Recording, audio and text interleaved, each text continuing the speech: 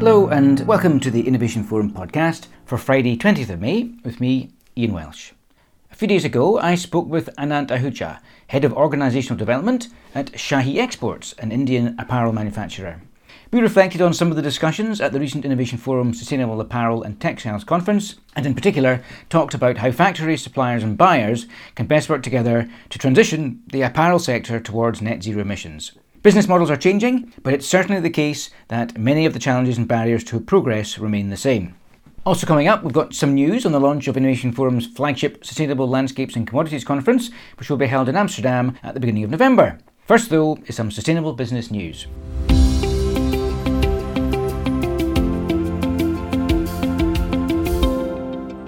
Food supply impacts from the war in Ukraine remain a matter of acute concern.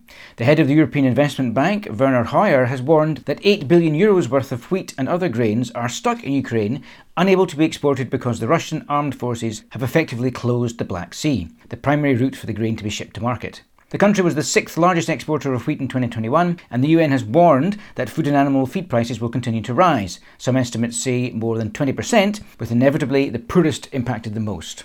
New research from Carbon Tracker has assessed the emissions mitigation at the world's 15 biggest public oil and gas companies.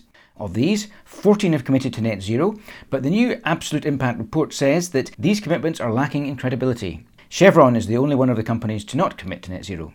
Of the companies that have set net zero targets, 11 do not include some or all Scope 3 emissions in their targets, a fairly dramatic omission given Scope 3 indirect emissions account, for example, for 95% of ExxonMobil's total emissions.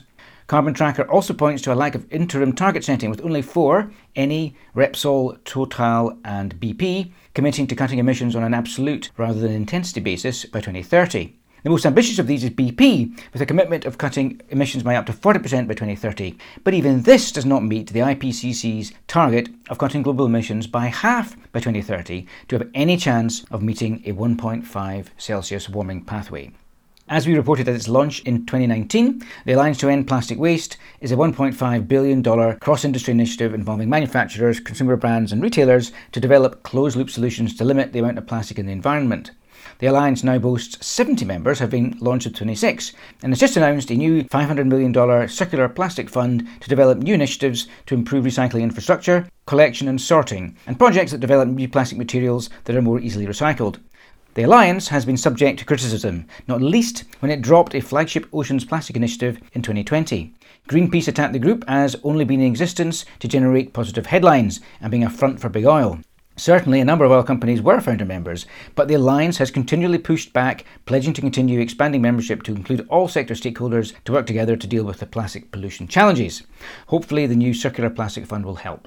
Tesco and WWF have moved to the next stage with their new Innovation Connections Accelerator programme, which we featured on the Innovation Forum podcast a couple of months ago. The scheme is designed to help promising sustainability initiatives be adapted at scale in food supply chains by identifying Tesco suppliers that can help scale up new ideas and technology. Entrepreneurs have been paired with suppliers to pitch projects applying the new ideas in a real-world context to receive up to £150,000 in funding support. The final pitches have been taking place this month, with the winners to be announced shortly. And I'll be talking to some of them in the next few weeks for the podcast, so look out for those interviews over the summer. The Innovation Forum team is excited that in the autumn we'll be bringing back in person our Future of Plastics conference and our flagship Sustainable Landscapes and Commodities event, both in Amsterdam. To find out more a bit about the Landscapes conference, earlier this week I spoke with Innovation Forum's Hannah Halmari.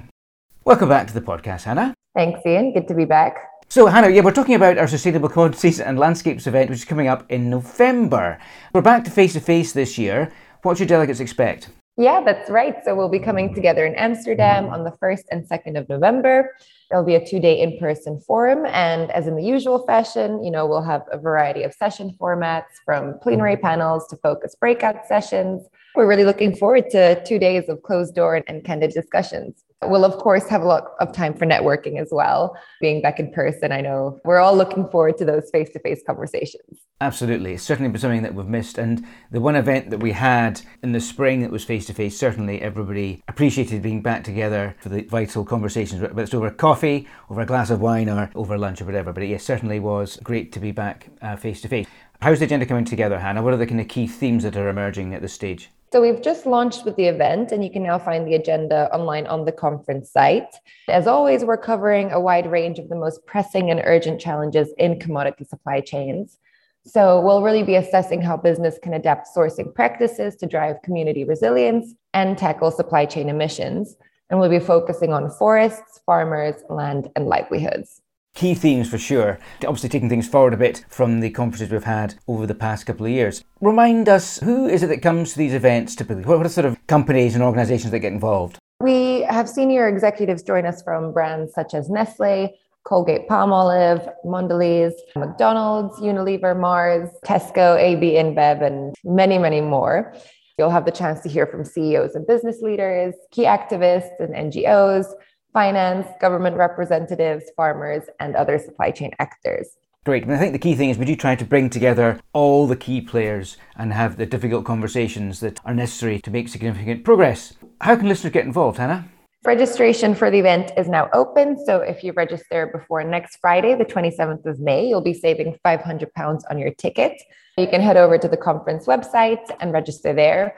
And of course, feel free to email me at hannah.halmari@innovationforum.co.uk with any questions or to learn more about the speaking and sponsorship opportunities that we have available. We're still quite a long way out, aren't we? So there are plenty of opportunities available for anyone that wants to get involved, either as a speaker or as a sponsor. And Hannah, as you said, great time to register, £500 saving if you register for your passes before close on the 27th of May. Well, Hannah, looking forward to bringing the event together. It's been looking forward very much to a few days in Amsterdam in November. Thanks, Ian. The Innovation Forum Spring Conference programme will continue with the Future of Climate Action event online from the 7th to 9th of June. And we'll be joined by experts from Diageo, Nestle, Intel, Mattel, GlaxoSmithKline, Unilever and many more. And the Spring Conference season is completed on the 14th to 15th of June with the in-person Future of Food Conference in Minneapolis in the US, with panels featuring the likes of Cargill, Kellogg, PepsiCo, Kraft Heinz, Mondelez and Danone. I'm also looking forward to going to Stockholm for the UN Environment Programme World Environment Day celebrations at the beginning of June. Innovation Forum will be hosting a live webinar in Stockholm, along with our partners at Everland, talking about how private sector investments via the voluntary carbon markets and verified emission reduction credits are helping to end deforestation, protect threatened wildlife and fund significant economic development activities for local communities. I'll be speaking with experts from forest projects in Kenya, the DRC, Colombia and Canada. Details of how to sign up for the webinar or to receive the recordings are available on the Innovation Forum website or in the newsletter. And our partners Everland are also hosting other events in Stockholm coinciding with the launch of their Forest Plan, including a concert for climate on Saturday 4th of June. You can attend online for free. Links are in the newsletter and in the podcast description. Coming up now is a conversation I had a few days ago with Anant Ahuja, Head of Organisational Development at Indian garment factory business Shahi Exports. Well, we're going to reflect a little bit on some of the conversations from the Sustainable Apparel and Textiles Conference, which Anant and I were at a few weeks ago. Why don't you start off by giving us a very quick introduction to Shahi Exports? Shahi is a large garment manufacturer based here in India. We have factories across 9 states in the country, and there's over 50 factories and a workforce of over 100,000 full-time employees. One more thing I could add is Shahi has vertically integrated operations. So that means not only do we do garment manufacturing, but textile manufacturing as well. We talked at the conference about the challenges for the apparel sector and its emissions, and particularly Scope 3 for apparel sector brand. From your perspective, Anant, given that brands are pledging to transition their supply chain Scope 3 emissions to net zero, what are the principal challenges that this presents to suppliers? It's something we've been thinking about a lot. And just for your audience, this may seem obvious, but when a brand makes a commitment to reduce their Scope 3 emissions, essentially they're talking about the emissions from their supply chain, so from manufacturers like ourselves. And that's where most of the carbon footprint tends to be across the entire supply chain, much more than their offices and stores. So yeah, the first challenge is just understanding and aligning with customers, with brands and retailers. But in terms of the implementation, a major challenge is the limited technology that's available, coupled with the high investments, which essentially lead to a really high return on investment period. If something has 10 years before you see a return on investment, it's definitely harder for a company to make that investment. What specifically are you being asked to do by your customers? There's a lot of impacts that garment manufacturing has. There's a lot of resources that get used. In terms of energy consumption and emissions, there are targets where by 2030, some of our customers want us to be powered by 100% renewable energy across all our units. It's not that far away if you think about it, but we're really positive on our ability to do this. When we look at this target, we're looking at internally a goal we have for ourselves to achieve by 2026. Shahi works with a lot of brands and retailers around the world. Each of them may have their own set of targets, but I'm going by maybe what the most ambitious targets could look like. You're talking about internal target of renewable energy by 2026. How are you going to do that? So far, we've been able to make a lot of progress. So right now, 70% of our electricity consumption is powered by renewable energy. And the way we did that was through two big investments in solar power plants. So these two plants have a total capacity of 84 megawatts. We also have windmill capacity of 8.7 megawatts. All of this has been achieved in the last 8 or 9 years. It's something that the management at Shahi has been focused on due to our understanding of the trends across the industry, but also our own ambitions. But it's really been enabled by government policies, obviously a continued focus on finding the right proposals. In the state where we ultimately set up the solar power plants, there was a really favorable solar policy that supported this investment that essentially allowed us to set up the solar power plant. And then we were able to manage the costs of transporting this energy. It's an off-site solar power plant. We generate electricity here and then offset our own consumption. But transferring that to the grid, there's a lot of costs associated with doing that kind of stuff. And the local government's been really positive about supporting investors in this. So one way they did it essentially enabled us to set all of this up in the past few years. I guess it's a sort of insetting model, but really interesting way to go about it. So do you think that brands accept that there are cost implications to all this change? And how are these costs typically shared across value chains in the apparel sector? I think brands know that there's cost implications. We've been having this back and forth dialogue for long enough where we can transparently share what it would take to make the investments to achieve the sort of targets that brands are setting and companies are trying to achieve. There's cost implications of actually investing in the new technologies and innovations. There's costs for audits to make sure that things are running as per plan. For the latter, for the audit costs, there's definitely an understanding that those costs need to be shared or fully taken on by brands and retailers. But at the same time, the investments, there isn't a clear model on how to do it. There's a lot of different models out there and a lot of different ways that brands and retailers can support or co-invest with their suppliers. Everything from supporting the initial investments. So if there's an upfront cost or if there's cost to exploring certain options, that could sometimes be borne by brands and retailers. I think the cost sharing could also be built into how the business transactions are done. So for example, if a brand is working with a supplier factory and they book the entire capacity, so it's like the factory's only making goods for that one or two brands, that can create incentive or at least a ability for those types of investments to happen where they could say, look, we see this factory. We want to take ownership over the direction in which this factory develops. So we'll introduce new technologies. Maybe we'll actually invest in these. Honestly, the simplest way is if a factory can receive a forecast where it's like for the next 3 years, these are the orders that you'll be receiving. Even that security or that kind of stability can incentivize the right types of investments. Essentially, what that means is there's a long-term perspective on running that factory, on having orders, not worrying about the marketing or securing orders. That's just a range of ways it could be done. I'm sure there's many more out there. There's many more better buying practices or just different ways that these dialogues could happen.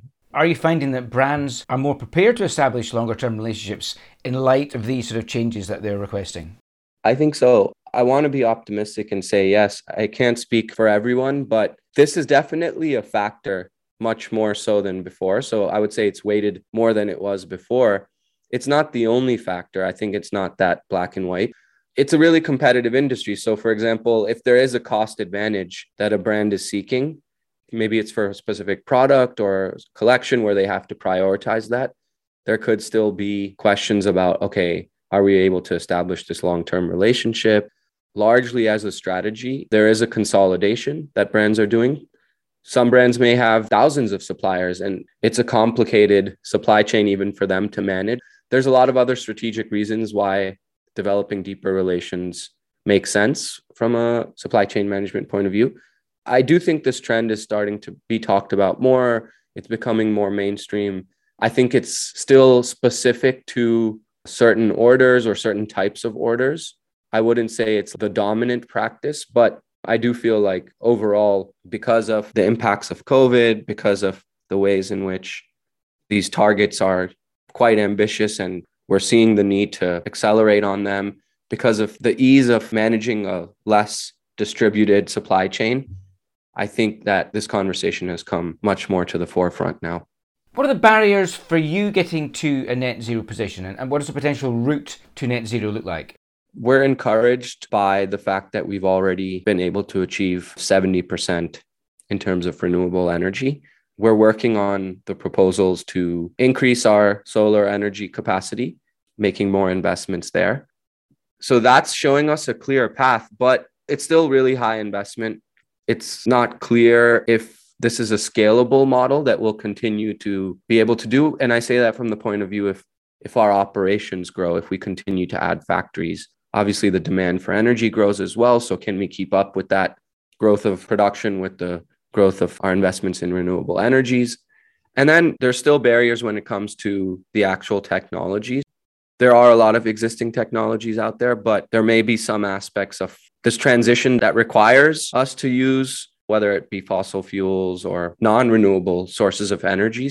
When you get down to the details, achieving 100%, you could be held back by a small percent in a special case that would prevent you from staking this claim. And then even if you do achieve it, maintaining it with the growth of your other operations could be a challenge that suppliers may face. I guess there's the other side of it is that if you are moving towards 100% renewables, particularly if you're generating your own energy, that gives you security of supply. We're in a world where it's unclear, the kind of energy security is a big issue right now. Moving to your own renewable sources of energy gives you that security of supply. I mean, is that a factor in your thinking?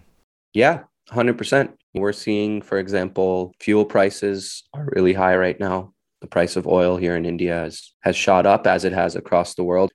That has a lot of effects, spillover effects at every level, really. And it's just kind of a sign, I guess, that securing more diverse sources of energy is important. And it's also important considering the limitations that some renewable energies may have. So, for example, when you talk about solar energy, where most of our investment is, there's obvious limitations to that just based on nature, right? We can't always rely on it during heavy rainfall or maybe during winters. It's seasonal in that sense. So what is the best way to complement something like that? Having that almost diverse portfolio of sources is also a thought when you start to get to the vision of having 100% renewable energy. Let's think a little bit about some of the other challenges for you. What are the difficulties, the challenges for apparel factory owners at the moment, and how are they changing? I think that environmental sustainability is half of the work when it comes to building a more responsible or sustainable supply chain. The other half is obviously when you look at the social impacts, worker well-being in general. The garment sector, like many other manufacturing industries, is labor intensive. So there's a lot of people's lives that are directly impacted, a lot of workers directly employed by factories. Understanding the challenges that workers face, honestly, bringing it back to the environmental topic, we're seeing how the two issues are colliding in certain ways.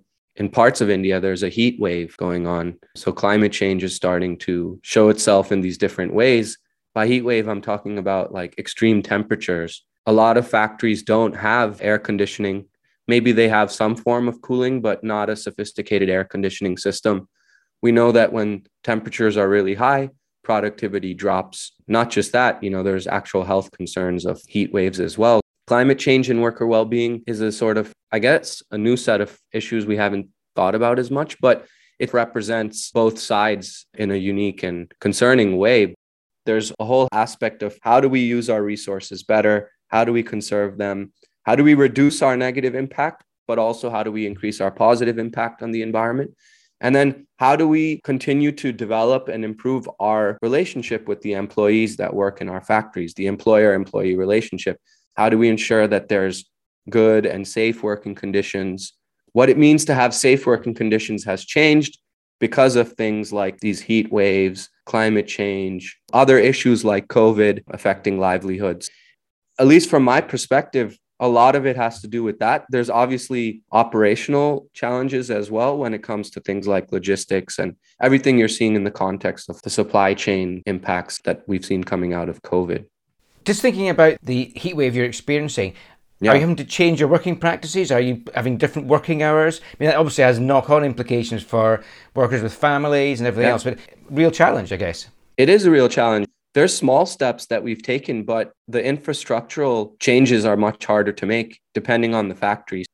A lot of our factories, we've taken this strategy for the last 10 years or so, where instead of continuing to develop factories in these urban environments where cost of living goes up, availability of labor is limited, there's a lot of competing jobs available, transportation issues, and so many different things.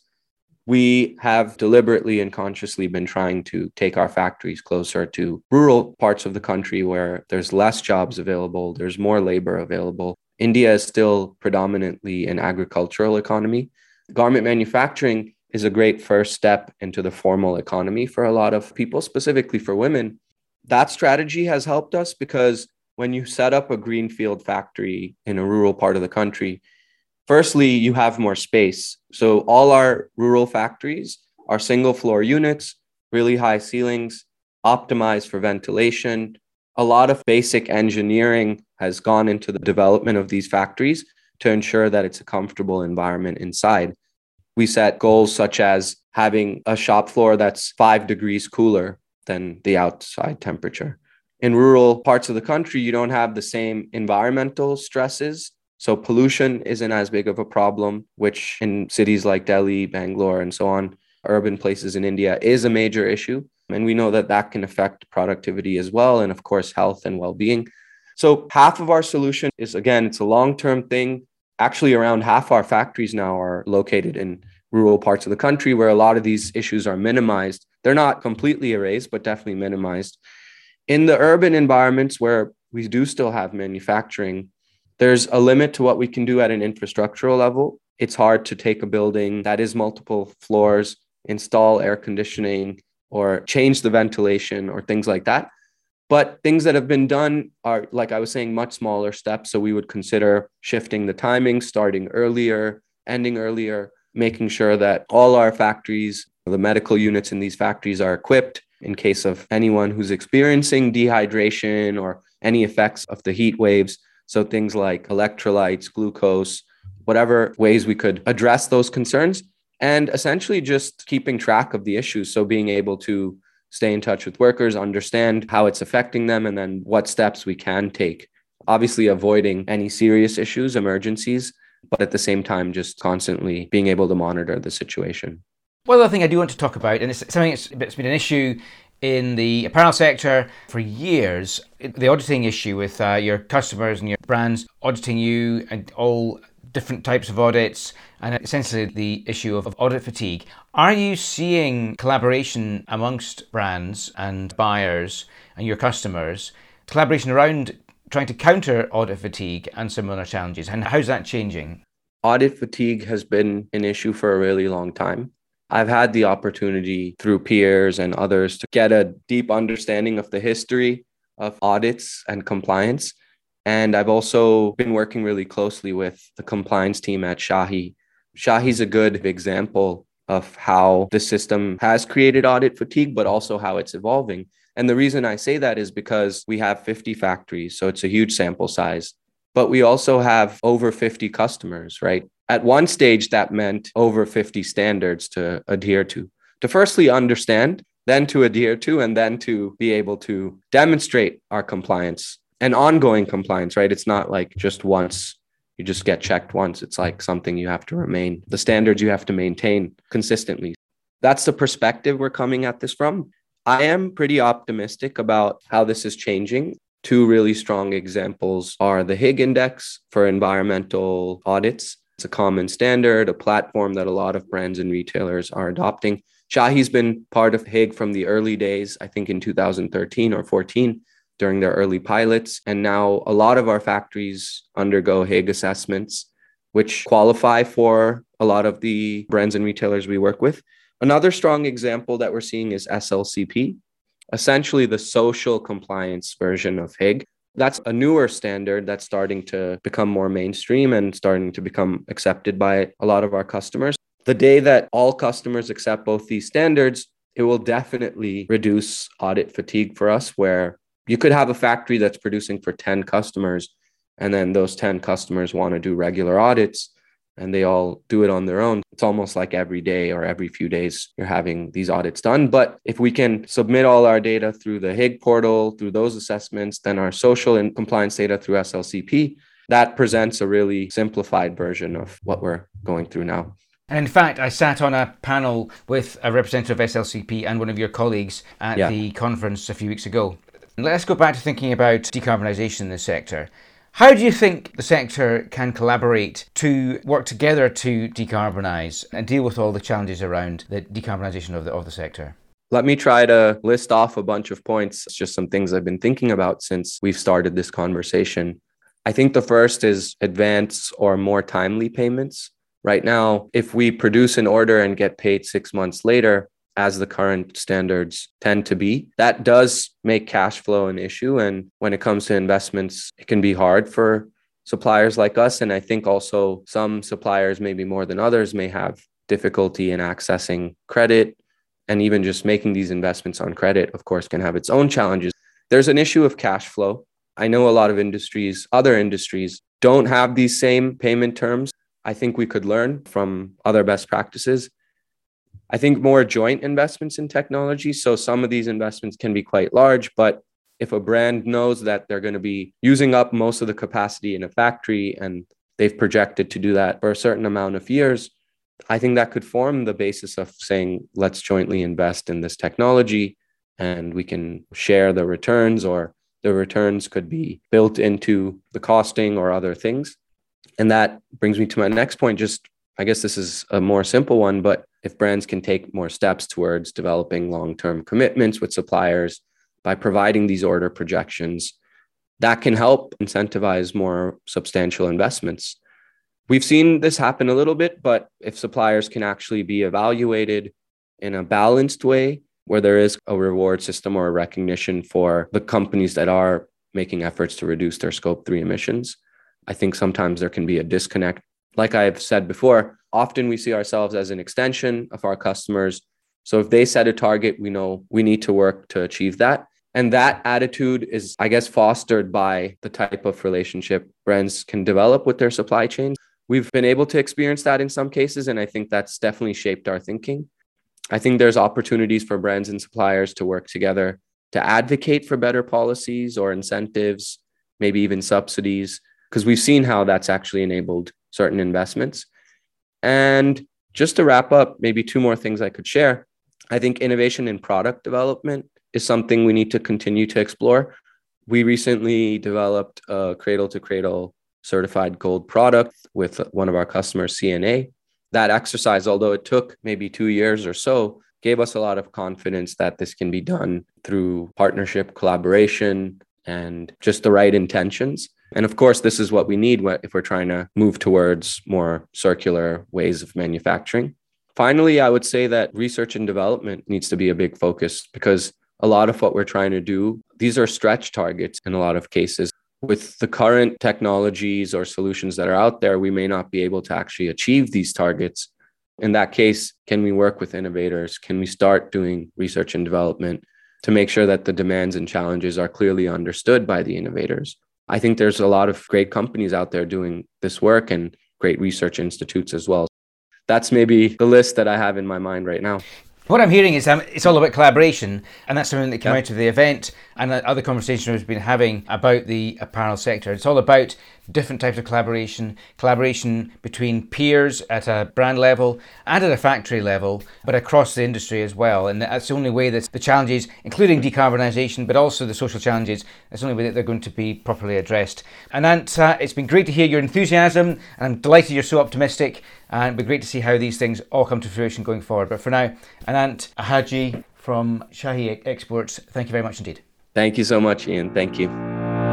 As ever, the Innovation Forum website is the place to go for all the latest analysis and interviews. And don't forget you can save £500 if you register for this year's Sustainable Landscapes and Commodities Forum in Amsterdam on the 1st and 2nd of November before close on the 27th of May. Everything you need to know about this and the Innovation Forum Spring Event Series is available online. But that's it for now. I've been Ian Welsh, and until next week, goodbye.